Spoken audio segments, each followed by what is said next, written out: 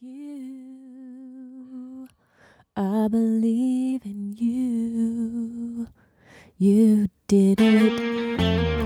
Yeah. I believe in you, Andrew Grimm. I believe in you, Ellen Cherry. I think you're real. I think you're real too. You're real.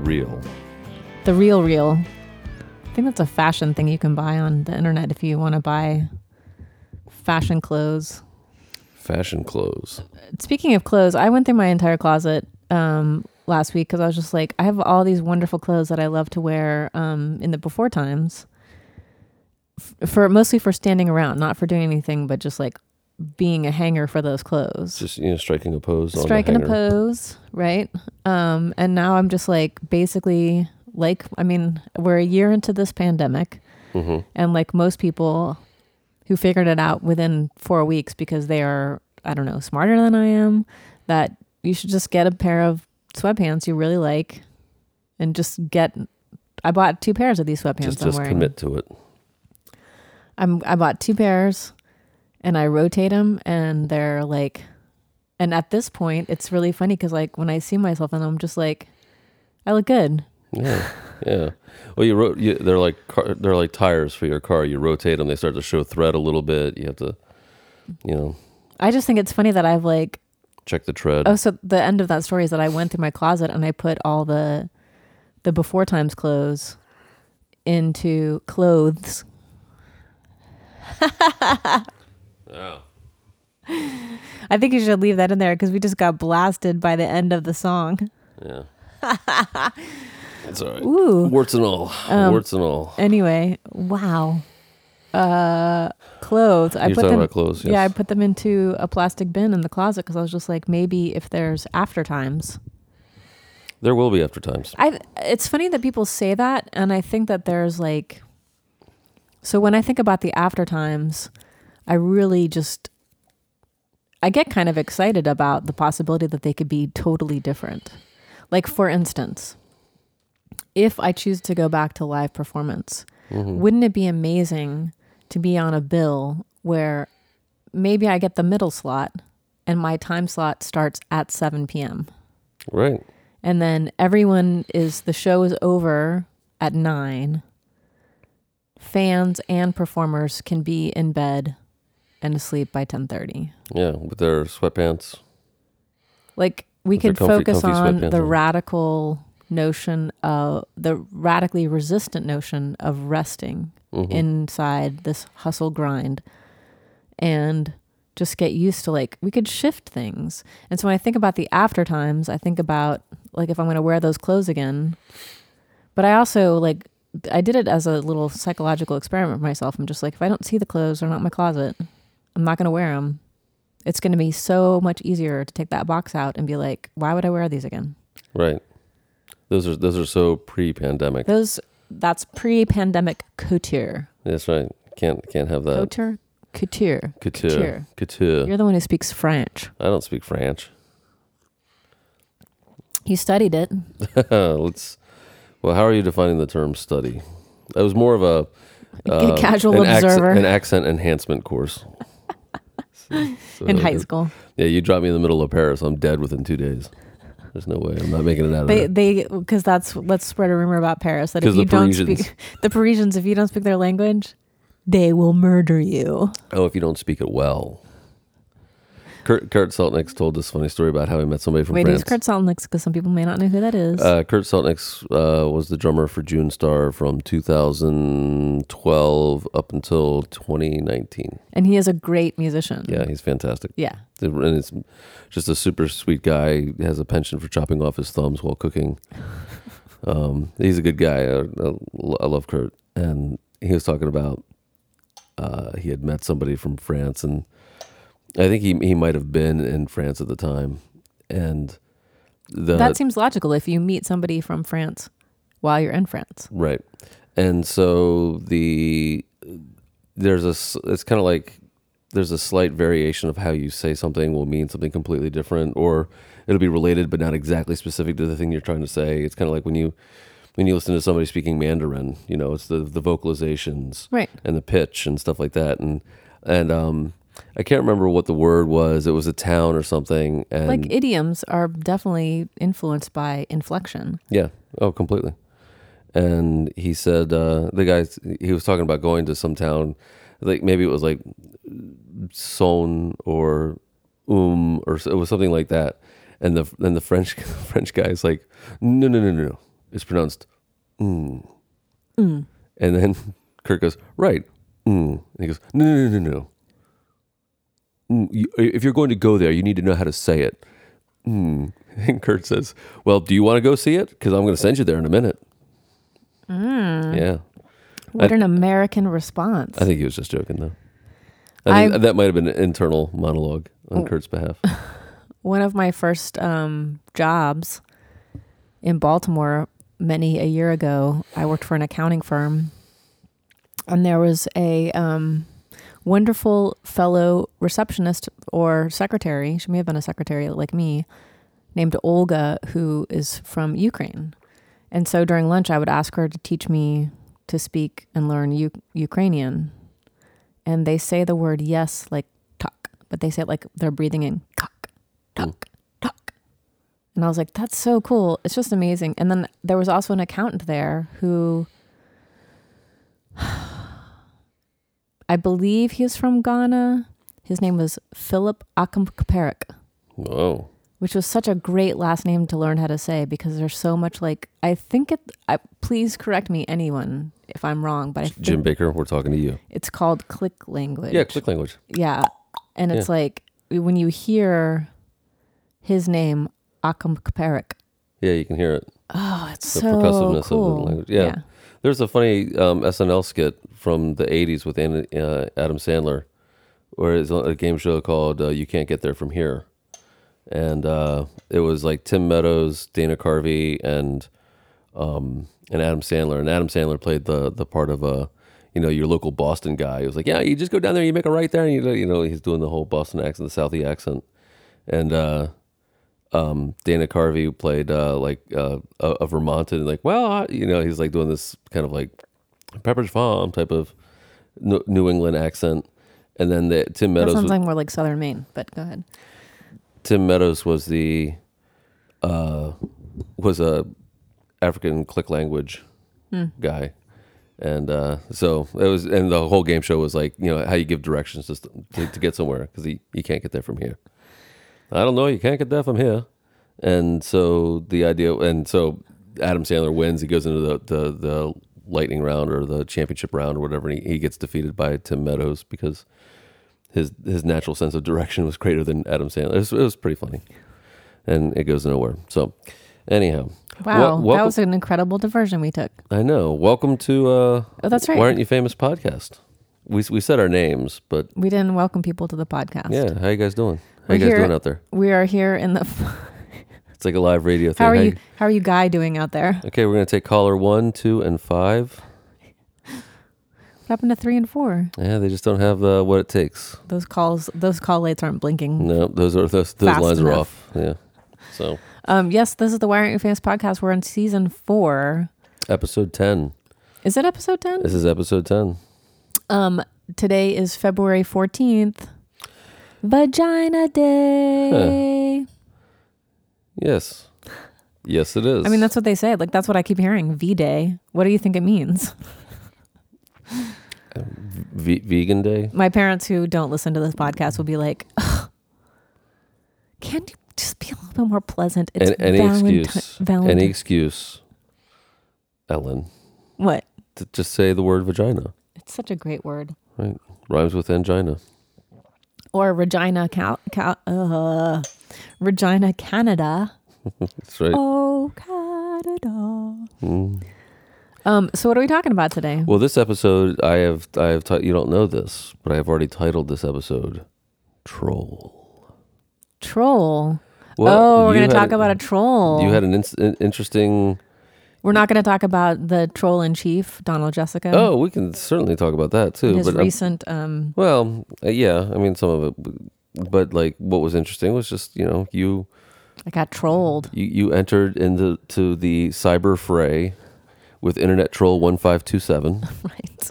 That's my general term for any internet troll, because they don't have names. Right. Even though this person does have a name, and it turns out that I know some of the people that he knows. You gonna out him on this podcast? Oh no, it's not worth it. It's because I'm not him. Yeah. But I can certainly talk about how much of a loser he is. Well, that's the thing. It's confusing because this person who trolled me I'm not on Facebook. As of January 1st, I'm only on Facebook for about 20 minutes, Monday, Wednesdays, and Fridays. And I spent a good portion of that 20 minutes spread out on Friday, spread out over the day, trying to make this situation a little bit more humorous. So here's the context. Here we go. I put up a post make it backwards further. The New York Times produced a documentary about Britney Donald Spears. Just kidding. I would never give her that middle name. Can you erase that? Here, nope. I'll give you a different middle name for her. Britney Mildred Spears. Okay. Yeah, pop that back in there because I don't want to associate her with. There's plenty of great Donalds. It sucks because Donald Duck. Donald Duck. I had a neighbor who was named Donald. He's a great artist and cool dude. Lots of cool Donalds. Donald O'Connor. Oh my God, Donald O'Connor. Okay, so Britney D. Spears. I don't actually know what her middle name is. What are you looking at? I'm listening to you. Oh, okay. I thought maybe it's just staring into space. Yeah. You had a guinea pig look about you just then. Your troll figured out where you lived. And he's like outside the window as we're dogging. Yes. So I posted on Friday that I watched the documentary that the New York Times produced called Reframing Britney Spears, and a little bit of background on my personal relationship to her career, because I don't have a personal relationship with her, is that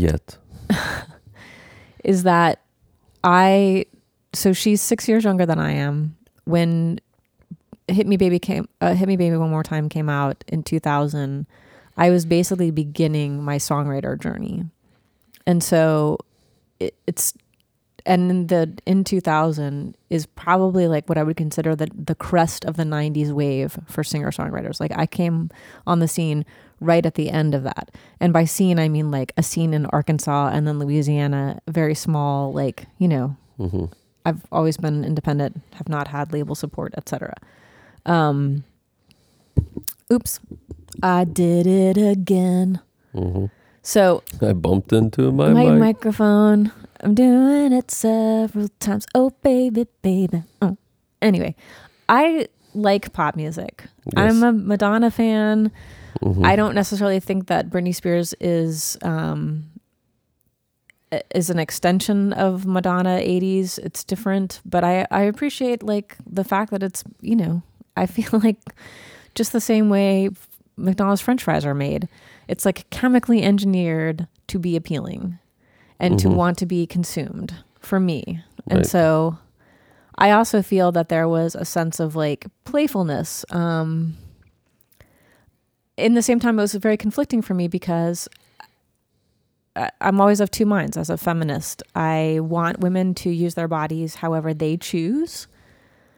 I also find it vexing and stressful that women are frequently sexualized in my business. And she was one of the things that was fascinating about this documentary is how early in her career there's like video documentation of her sexualization by Ed McMahon.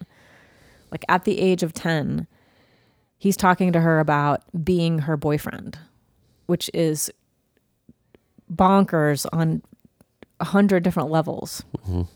That a man he looks like he's in his 60s at that point, is querying a 10-year-old about her romantic entanglements at that age. And you know what she did? She handled it like a pro. And it's because women are conditioned to deflect, to not react to that stuff. And I can tell you from personal experience, after a while, it just becomes so tiresome that you don't even notice that you've built this sort of Teflon shield against comments. And that's what the big reckoning for the last few years has been about, is that there have been enough women who have been brave enough to say, I don't want to endure this anymore, even in a casual way, because it's not it's not death by being stabbed. It's death by 1,000 cuts. You just become so tired of like having to constantly feel that energy. And what I mean by women exercising their autonomy and their power in any realm, including their sexuality and the presentation of their sensuality, is that as a feminist, I have to say that's a woman's right to do that if she wants to do that in a public forum. However, Britney Spears was produced by a machine that used the titillating aspects of her sexuality as a young woman to sell. And yes, she participated, but I also think of myself at 15 and 16 and wonder if I would be able to object to participating in that. Well, and I think the point with that is that she had parents. Well, one parent. Well, who seemed involved, according to this documentary. Right, but like that. But that's the thing. It's not her responsibility until she's of legal age and mind and body, and like there's a certain maturity that comes with. I mean, she certainly could have said no at 16 or whatever, but at 10 years old, getting into or even earlier than that, getting into the music business or the entertainment business or something like that, there's a guardianship that should happen. Right. And, I wholeheartedly would get behind the idea that, well, it's not really her fault as much as at all. It's her parents' fault. Yeah. So because they're the ones who they're supposed to be the adults in the room who say, no, you can't photograph her like this. No, she's not going to wear these costumes. No, this song is not age appropriate. This is not You are selling my daughter as an object, a sexual object, rather than the talent we're trying to, dancing or singing and stuff like that. And so I would make a comparison between Britney Spears and Taylor Swift, another young white woman entering the music business, who was just as sexualized, and people obsessed over her virginity and her dating life just as much as they did Britney Spears. However, one is considered more like wholesome and one was considered trashy. Mm-hmm. Anyway, on Friday, back to the troll part of it. Yes. On Friday on Facebook, I put up a post because I want people to watch this documentary. I think it shows, first of all, how hard she has worked to earn her money, to earn her fame.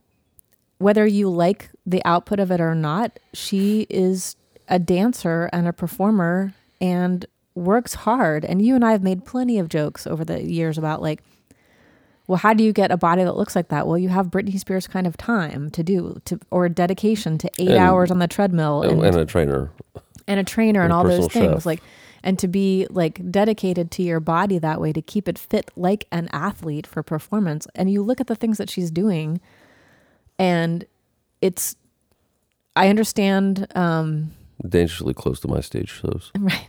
I respect the professional and the athleticism of her career. Mm-hmm.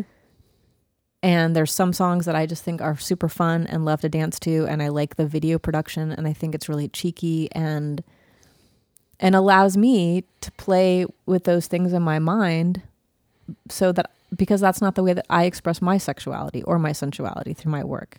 I'm doing it differently. Isn't it? Anyway, I posted that I wanted people to not be dissuaded from watching this documentary because I thought it had some pretty important points about what celebrity culture does to people. Mm-hmm. They very effectively detail how the paparazzi was very different in the aughts than I think it is now. Yeah. And that was like the height of TMZ. And there are so many people that made money off of the schadenfreude of her existence. Yeah. And you see these interviews where she's been asked by mostly men about her virginity, her dating life, her body. Mm-hmm. She's being criticized for her mothering when she becomes a mother. And then she falls into this legal situation where after she has what is clearly, very serious challenges with mental illness, which may have been latent and were encouraged by her career and the industry, or they may have been caused by the fact that you can't expose, like, it does something to your brain to be exposed to that many flashbulbs every single day, and you can't even like go get coffee without being photographed. Well, that and the world that she was living in was not a real world. It was concocted by other people, and for her to understand, like to have, like to be able to relate to one other human being must be really impossible to do. How could you trust anyone? How could you trust anyone? And then even your own family members who would be like, they interview her brother, and I don't even remember what he said, but it wasn't kind and caring and brotherly and protective.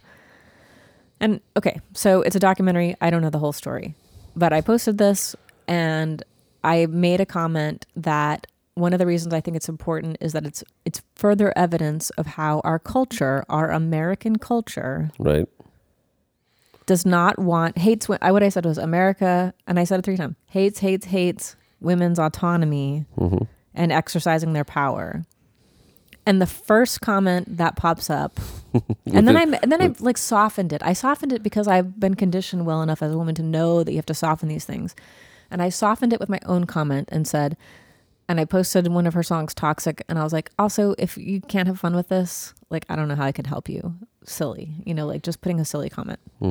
The first comment that comes up is a comment by a white man who says... White male internet troll 5127. Right.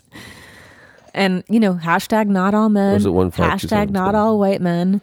I think it's 24601. Oh, yes. Oh, no, he's not Jean Valjean. No, he wishes. Yes. He thinks he is. He's not. In his own little troll world. Right. And he posted something about how... I don't even know what it was said now. It was something like... Oh, I can look it up. You want to look it up and read it? Oh, yeah. What should I do while we wait? Yeah, just do that. Oh, no, I don't have Facebook on my phone anymore.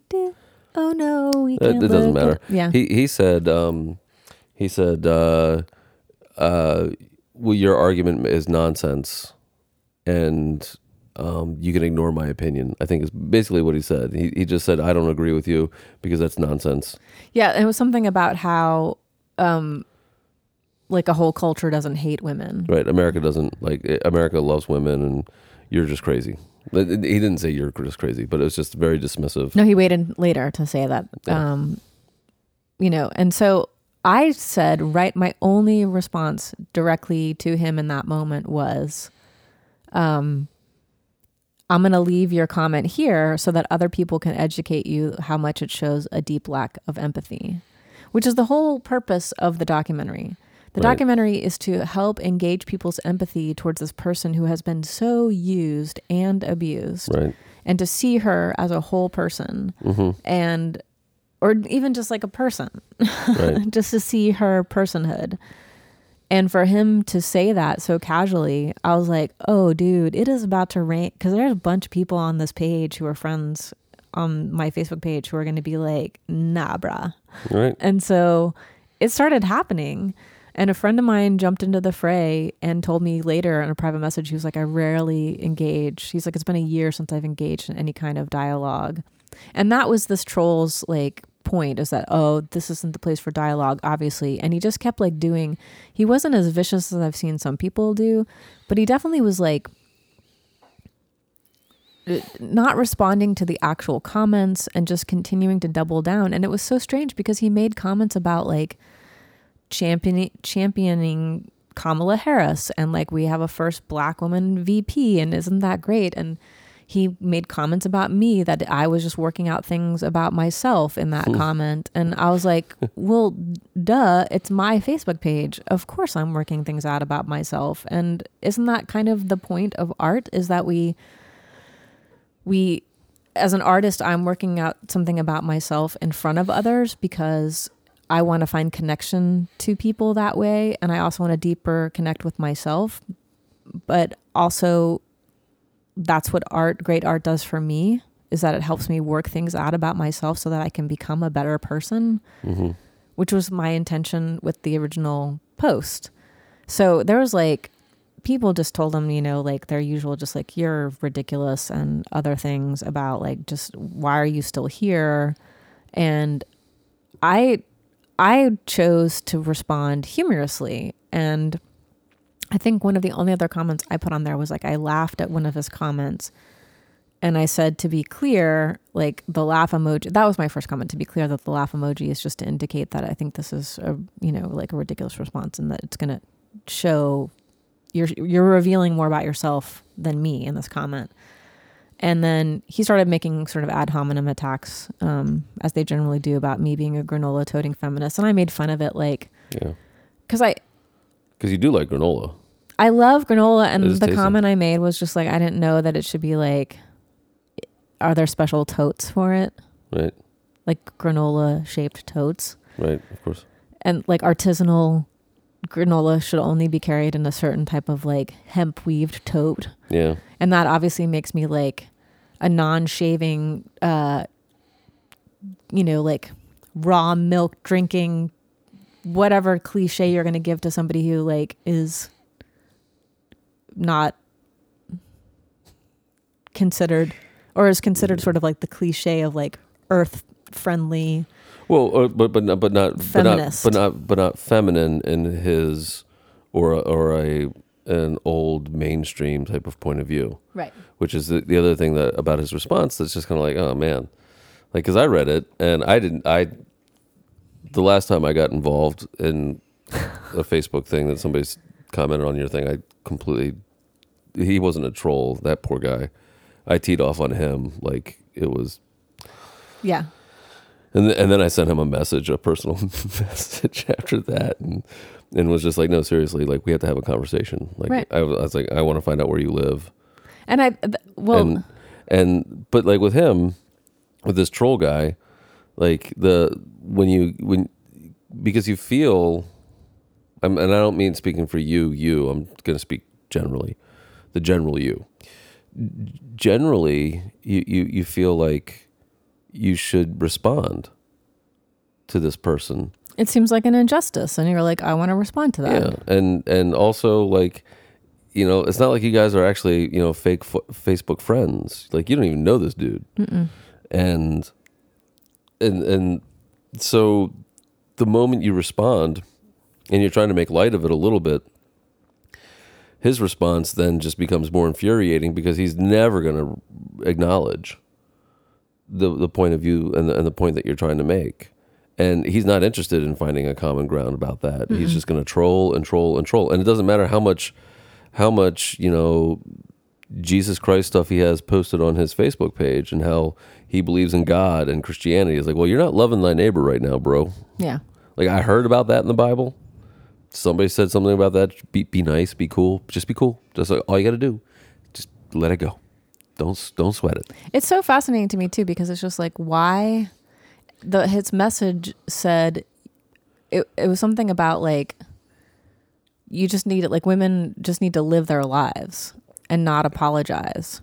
And you can start by ignoring my opinion. This is just my opinion. You can start by ignoring it. Okay. And somebody commented like, why even post it? Yeah, you can just not post it.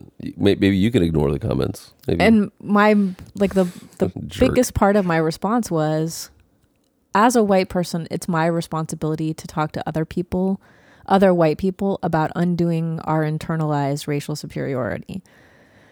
I don't need to talk to a black person about how I'm undoing that or how they can help me undo it. Mm-hmm. Right? I just need to show that I'm doing it.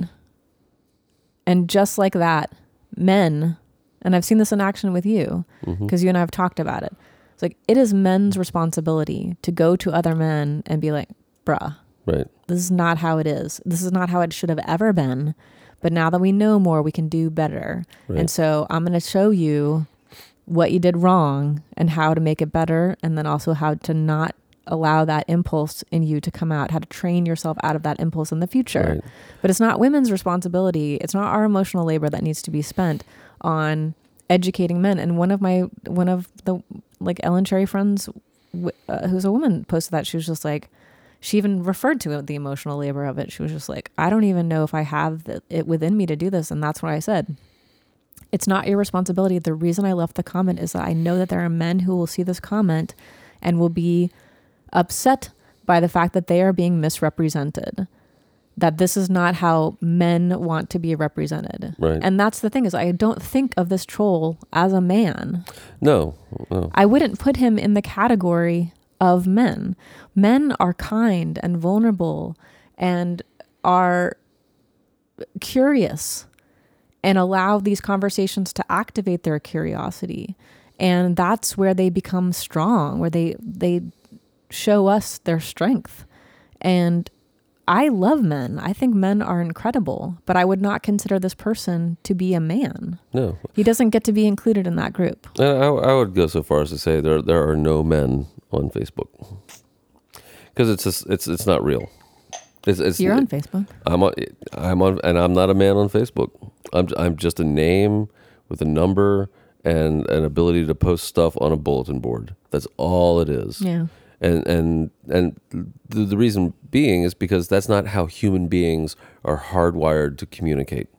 We are hardwired in our DNA and our evolution to talk in the same room, to make eye contact, and in-person communication demands accountability. Yes, it's the same thing as like the difference between walking on the street and driving a car. Right. Like when you bump up against somebody in your car, it's not necessarily like... That's not really bumping up. Okay, but I mean, like if somebody acts aggressively Sure. to you in their car, you have the shield. Whereas if you bump into somebody on the street, you're going to be like, oh man, the first response from most people I'm sorry. is going to be like, oh, pardon me. Yep. Oops. I did it again. And it all comes back to Britney. Hashtag free Britney, which seems like it might actually be happening. Yeah. Which if you watch the documentary, there is something that I think this is why it struck me as so profound, is that there is a woman who has built an incredible business to her she's earned millions of dollars. She supported hundreds, if not thousands of other people's careers and paid for their life and their lifestyles. And yet she is not, because of an incident that happened 13 years ago, she is not in charge of her finances the way anyone else would be. She's 39 years old. And from, a layperson's viewpoint, she has established that she is capable. And, I don't know the whole story, but I definitely was convinced by this documentary that there is a real problem that feels, and this is my feeling, it feels very paternalistic and patriarchal that she has requested that the one person who is in charge of her conservatorship until recently be removed time and time again because he was absent while she was building that wealth, was not supportive part of her. It's her father. And then all of a sudden he swoops in and is suddenly in charge of things. And it's like, dude, it's the archetypical messages for other women I is guess like archetypal. That's the word I was looking for. We're typical sounded weird. Yeah. I should have picked up on that. We're also like combining words lately. What was the one you did last week? Because I had dramatic. Dramatic is such a great one. Dramatically different. Dramatically different. Not only was it drastic, but it was drama. It always reminds me of a joke. Oh, you were hoping. I was hoping. Archetypal, yes. Archetypical. Archetypal. The archetypes there are not archetypes, they're tropes of women needing protection. And it's just,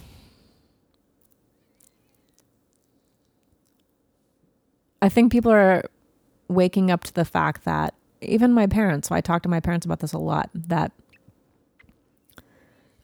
Law and Order, somebody should do a doctoral thesis on like data studies of how many episodes begin with a dead girl, a dead woman. And that's just one tiny little element of the culture that I grew up in, which is that the world is this scary place where I could be like raped or murdered or have my money stolen at any time. And that the only way that I'm going to be protected is to have a male presence in that moment. And it doesn't seem statistically that that's true. It seems like the biggest danger for women is more in the domestic sphere, that the danger that most women experience from men is actually in interpersonal relationships and not from random crimes. Right. I mean, I'm not a sociologist or a data scientist who studies that, but my perception of it is that most of the women who are murdered by their partners. Yeah. And that's really the thing that we should be addressing. And that if you saw a film on that every day of your life, you'd be like, most women would be like, I'm not getting married. I'm not entering in any kind of domestic partnership with a man because the likelihood of me getting in trouble is higher than if I was just walking on the street minding my own business at 2 a.m. Well, and that comes back to, we're fed a steady diet of that, not your idea, but that media bullshit. From the time, from the television shows that you watch and the movies that you watch and just all the things, maybe not so much the books I read, but the visualization of all that stuff. I always thought that the world was probably the most frightening, horrifying place on the planet because everyone was getting murdered all the time. Right. And then even in the past year, like everybody else, binge watching stuff. I'm tired of people pulling out guns and shooting people. Oh, God, and it's so just casual. Geez. I had fond memories of this television show from way back when, Spencer for Hire. Spencer for Hire. With Robert Urich. And Stephanie. That's not Stephanie Zimbalist. That was Remington Steele. Oh, whoops. I can't remember who the female lead in that was, but they, it was Boston based or whatever. But I was like, oh yeah, I saw that in IMDb TV. They had the whole series, and I was like, oh man, I remember liking the show when I was a kid. I'll watch a couple episodes and maybe I'll just binge out on this for a while. It was really hard to watch. Is it violent? Oh man, people getting every episode he kills 3 people. Jesus. And he's like, yeah, I had to. It's and what we now know about people police officers who, in a situation have to use force, whether it's deadly or not, are suffering PTSD. The victims of the families are suffering PTSD. Everybody is suffering PTSD. And what we're groomed on is you had to do what you had to do. So it's okay. I'm going to be okay with it. It's no. It's kind of interesting because none of you were okay with it. We're living in one of the least violent times in human history. Right. In terms of violent deaths. Right. And so I wonder if is our species so we had these hundreds of thousands of years where we were having to counter with the fact that life was, what did Hobbes say? Brutish and short. Mm. And, you were either going to be killed by a neighboring, a not very neighborly neighbor. Right. Trying to steal your stuff.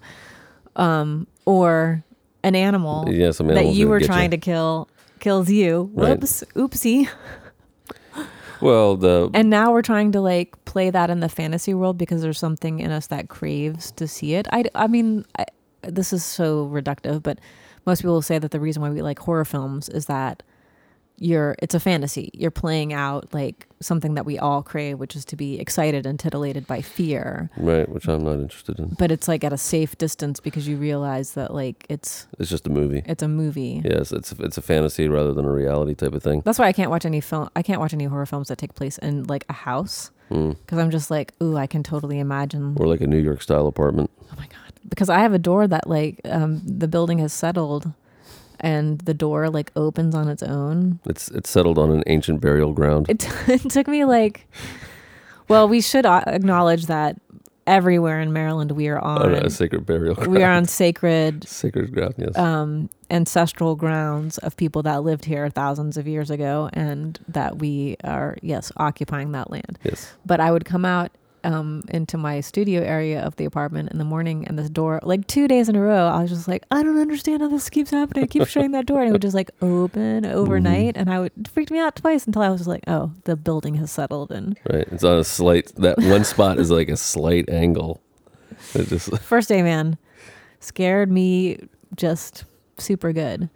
So, Troll, Internet Troll 1527. he eventually did not give up. You could tell he was like one of those, like, I have to have the last word kind of person.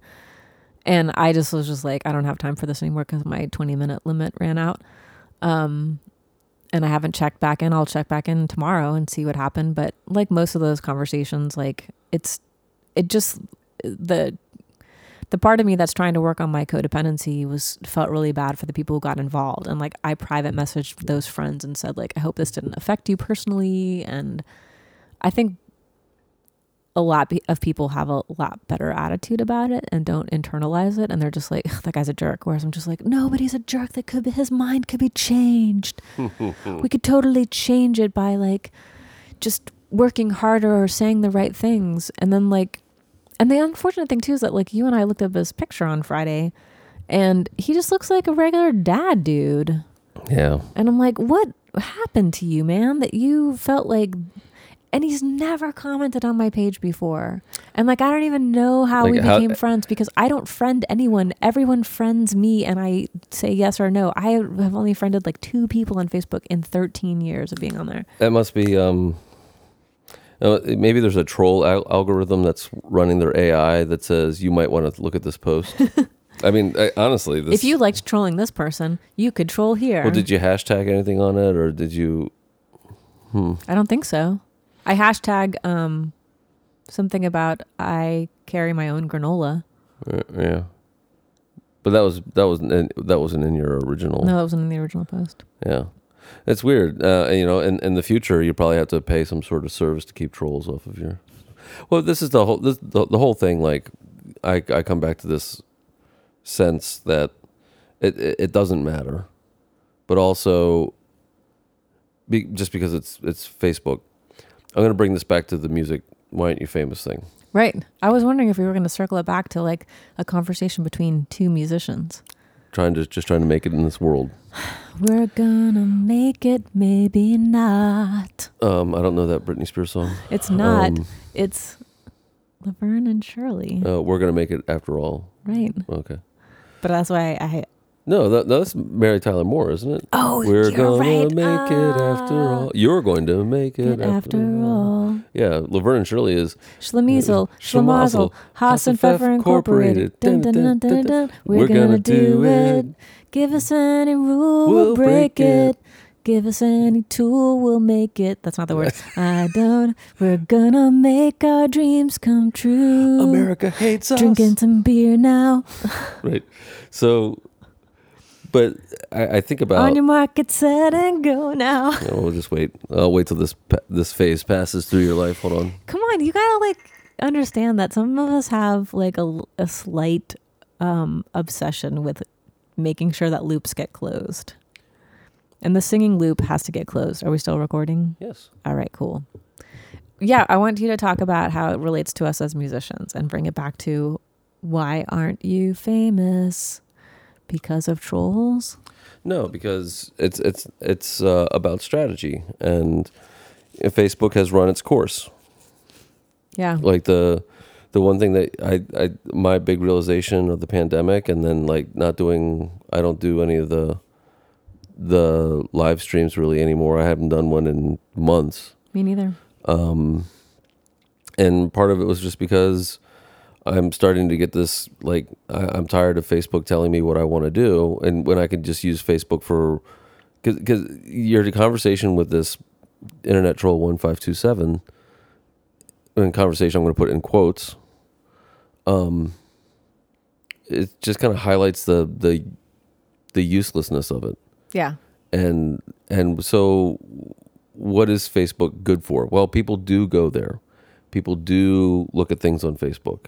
And it's like, that's how I saw the Lawyer Cat video. Oh man, the Lawyer Cat video. So beautiful. Thank you, Universal Hum, for that lawyer. so I'm looking at more developing more of a blog page on my website. Oh, interesting. Where'd you get that idea? I'm going to do something that... I'm just giving you a hard time.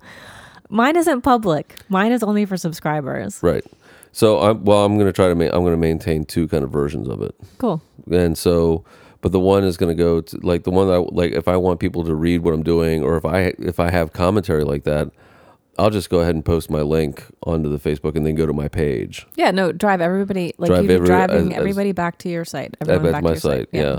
And if I do live video or something like that, or if I post a video, or I'll do a teaser or whatever, because that's all Facebook is good for.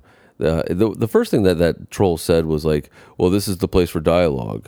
And it's like, okay, well, obviously either you don't believe that and you're trying to be funny, which you're not, because I don't know, something in the universe sucked your sense of humor away and your sense of humanity, and you're obviously troubled. Yeah. But Facebook is not the place. It is not the place for dialogue, because dialogue happens in person. Right. And so I just like from the music standpoint and wanted to engage, because I want to engage with my audience, but they're really great about subscribing, but whenever I send them emails, they don't really send me anything back. That's the thing that that's the thing that I want us to talk about, maybe off camera, but, and there's no cameras here, yes. But, is that like we figure out a way, because I've been thinking about this too, like how to make Bandcamp into more of like a Facebook, what Facebook could be, or better yet, like a fan forum used to be, like when you would go to a fan group, a message board, that's the words I'm looking for. That's what I would love to have a message board that the fans talk to each other about the stuff that you're talking about, right. And then we talk to them, and like, how do we get there? Like we need... Well, yeah, and I mean, I'm sure if you look at Squarespace, they have a message board. I'm sure there's a message board feature on there. I mean, somebody can do it. Right. And then it's just driving people there. And then it's like, I don't know, trying to capture people's, attention about it and getting them to, this is a forum of exchange, and have a moderator, which of course, guess who the moderator would be? Well, it's you. Me. I'd be moderating your page. No. You'd be the moderator. Like you'd have to moderate your page. Well, until you get to the point where you could hire somebody to do that. Yeah, man. God, I can't even imagine hiring But the thing somebody. about it is, so my Ellen Cherry page on Facebook has 4,299 friends. And I'm like, if I could just get 10% of those people to migrate to Bandcamp and become subscribers, right, that would be my sustainable model. Right. And I think about that all the time. I'm like, I'm sure there's some kind of magic formula that I could do to figure it out, but like, I'm still struggling with it. I'm also like I've gotten a little, today excluded, I've gotten a little bit better about having a regular routine schedule where I'm actually like working in the afternoons and like dedicating a couple of hours to artistic creative work, which has been really, really helpful. Are we already at the end? Please keep talking. Whoa. We didn't even talk about just relax. Former troll-in-chief getting... We don't have to talk about him. He's not worth the conversation right now. Yeah. It's just news. It's just part of history. That's right. It is. Ugh. It is just part of history. But I don't think... Yeah, you're right. The Max Bent and Jim Baker may not want to hear about that right now. Maybe they're just like, what's up, y'all? They might not be interested in that type of thing. But you never know. You don't ever know. So. That was the quickest 45 minutes ever. That was actually 48 minutes. Wow. It was so fast. I know. Okay, well, Ellen Cherry, since you've been talking about Bandcamp a little bit, where can I find your music, your wares? My wares are being sold by Bandcamp at ellencherry.bandcamp.com/subscribe.